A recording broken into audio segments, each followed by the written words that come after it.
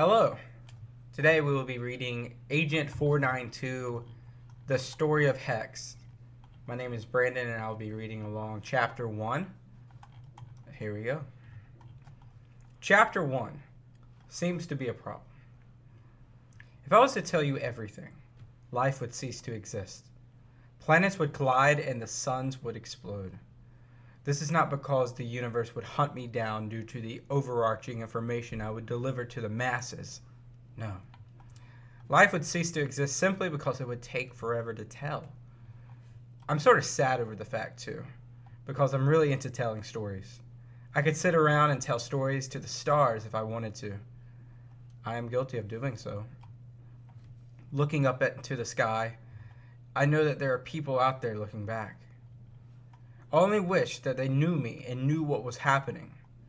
RR29 is not the greatest place to be in the universe, but beggars can't be choosers, and unfortunately, people like me cannot be either. I've been here for a while now. I'm going to start venturing out, as I've stuck to around 100-meter region here on the ground. Wish me luck, stars. 6 months earlier. You know what you're doing, Reggie said as he was handing me a tool satchel from above. We'll see, I said. This was the first time that I've ever been below the code center, as my authorization levels may or may not have been 100% qualified to reconfigure the codes. You're probably wondering why I'm a coder in the first place. Well, it's a pretty boring answer. I like coding. You see, in life, there are several different ways a person can go. People go into their livelihoods for many different reasons. However, I'm not one of those who has this mind-censoring story. You know, the number one reason I think I'm still alive is my coding experience, I said to Reggie. That's funny. You sure didn't help your case back in the Savannah region, he exclaimed. Savannah. Now that was a time.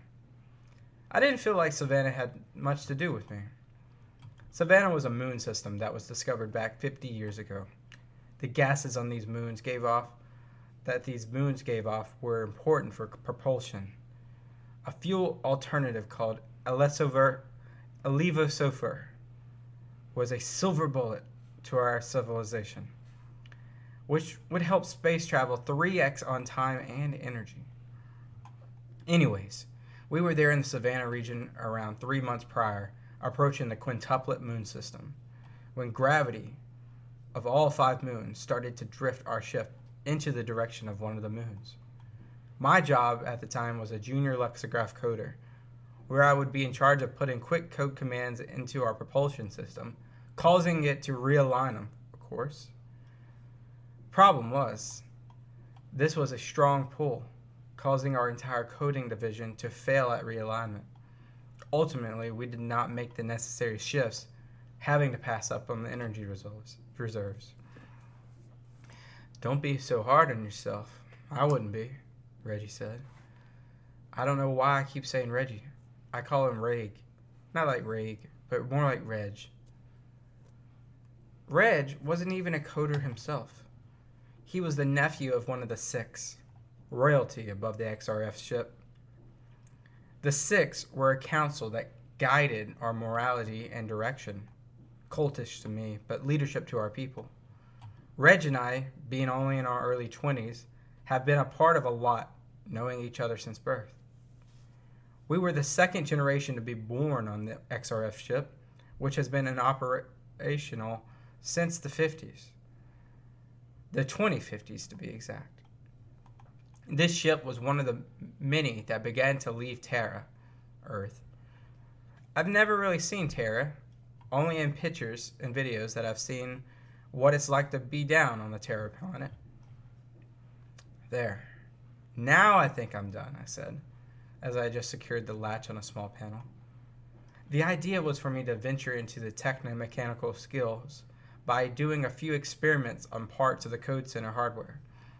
Of course, the areas where I was operating weren't too important to the mainframe just in case I screwed everything up. Finally, we can go get some food, Reg explained. Perfectly fine with me. Any idea what you want? I asked. Whatever we get, let's make it quick. I need to go over and see Jay, Reg noted. Jay's never going to go out with you, Reg, I said as I was doubtful in Reg's belief that he was going to win Jay over. Jay was this girl that we grew up with. But Reg was a part of royalty. He was destined to be with someone who fit the systematic genotype. Monarchy-like senselessness to me. Yeah, you say that now, but you don't know. She's not the problem, Reg says. I know. It's your... I was saying just as Reg cut me off. It's my parents. Yeah, I know. They just see the universe differently than us. They from the age where people found this intergalactic travel a fascinating and interesting time. You don't? Well, I think it's wonderful, I said. That's because you're an adventurer at heart, Hex. You're like Blackbeard or Columbus, said Reg. Who? I wasn't too knowledgeable in the history of Terra like Reg was. You need to read more, Hex, Reg exclaimed. And you need to go get your girl, mister, I responded. As Reg was about to respond, the sirens went off. Did I do something wrong? Was I out of bounds on my work? Did Reg do something wrong? I was racing in my thoughts. The sirens sounded loud. They're always loud, but this time I felt my eardrums beating like bongos. Attention, all personnel. Report to stationary defense. This is not a drill. Asteroid belt in proximity. This wasn't too different than previous asteroid belt encounters, I thought. We've been a part of close calls before, but this was different. Way different. As I stood there with Reg in a panic, not knowing what to do, a group of 5 or 6 people entered the code center chambers. We weren't totally alone in the center, but now it was packed. The coders began to input certain information into the computers to begin sequencing a reverse swing of direction to the asteroid belt. Panic was in the air. I and Reg stood helplessly as we watched the madness ensue. The alarm repeated a second time. Attention, all personnel. Report to stationary defense. This is not a drill. Asteroid belt in proximity. I suddenly saw Reg no longer by my side. He had walked off as I was in awe of the announcement. This terrified me. Why would Reg walk off? From his best friend. No matter the reason, I continued to stand there in the same spot as alarms pounded and sequences began. The faces of the coders went to a happy joy and a dash. Boom, said one. There we go. That's it, said another. The boiler room of coders became less panicked and more at ease. It seemed that they had fixed the ongoing problem. I didn't know entirely since the coding room didn't have a skylight like most chambers. Then, boom! A sound that sounded like we had crashed into a moon. The room grew dark. Panic re-ensued. What the hell is going on? Ah!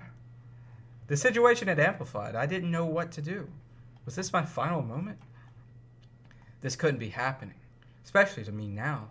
I had just turned 22, and life was finally getting more exciting. I started to back up and felt no resistance. There was no wall behind me, just room. Not knowing what to do or where I was going, I continued to pace backward until I felt a wall. Turning towards the wall, I felt a door. Another alarm came on through the emergency power. This time, emergency, emergency. Oxygen levels have depleted circulation. Exit now, exit now. Emergency, emergency. Oxygen levels have depleted circulation. Exit now, exit now. Emergency, emergency. Oxygen levels have depleted circulation. Exit now, exit now. I listened to the alarm 3 times. Frozen. My best friend had abandoned me. I heard the rumbling of feet as people were leaving the center. I couldn't even muster sounds to let people know I was there still. I froze. The door I was leaning against wasn't shut all the way. Due to the emergency power, I saw an amber light within the smallest room it presented. After I unjarred the door, I entered. The pod? This was a pod, not a room. This was an escape pod. These were commonly used during the mainframe incidents or O2A depletion. People would enter the escape pod and then get magnetically dragged back towards the main docks of the ship. This is the only way I had. Everyone on the ship knew how to use these pods. They taught us these in school. I pulled down where the lever would be and felt the lever pull, which made the door still airtight. The pod lit up and now I could see everything I needed. Emergency! Emergency! Oxygen levels have depleted circulation. Exit now. Exit now. Less loud than before played in the background of the code center. I sat quietly for about 2 minutes before saying, okay, this is easy. This is simple. We're good. Then I initiated the launch sequence, pressing down on the lever. Within a millisecond, the entire pod thrusted away from the code center quarters.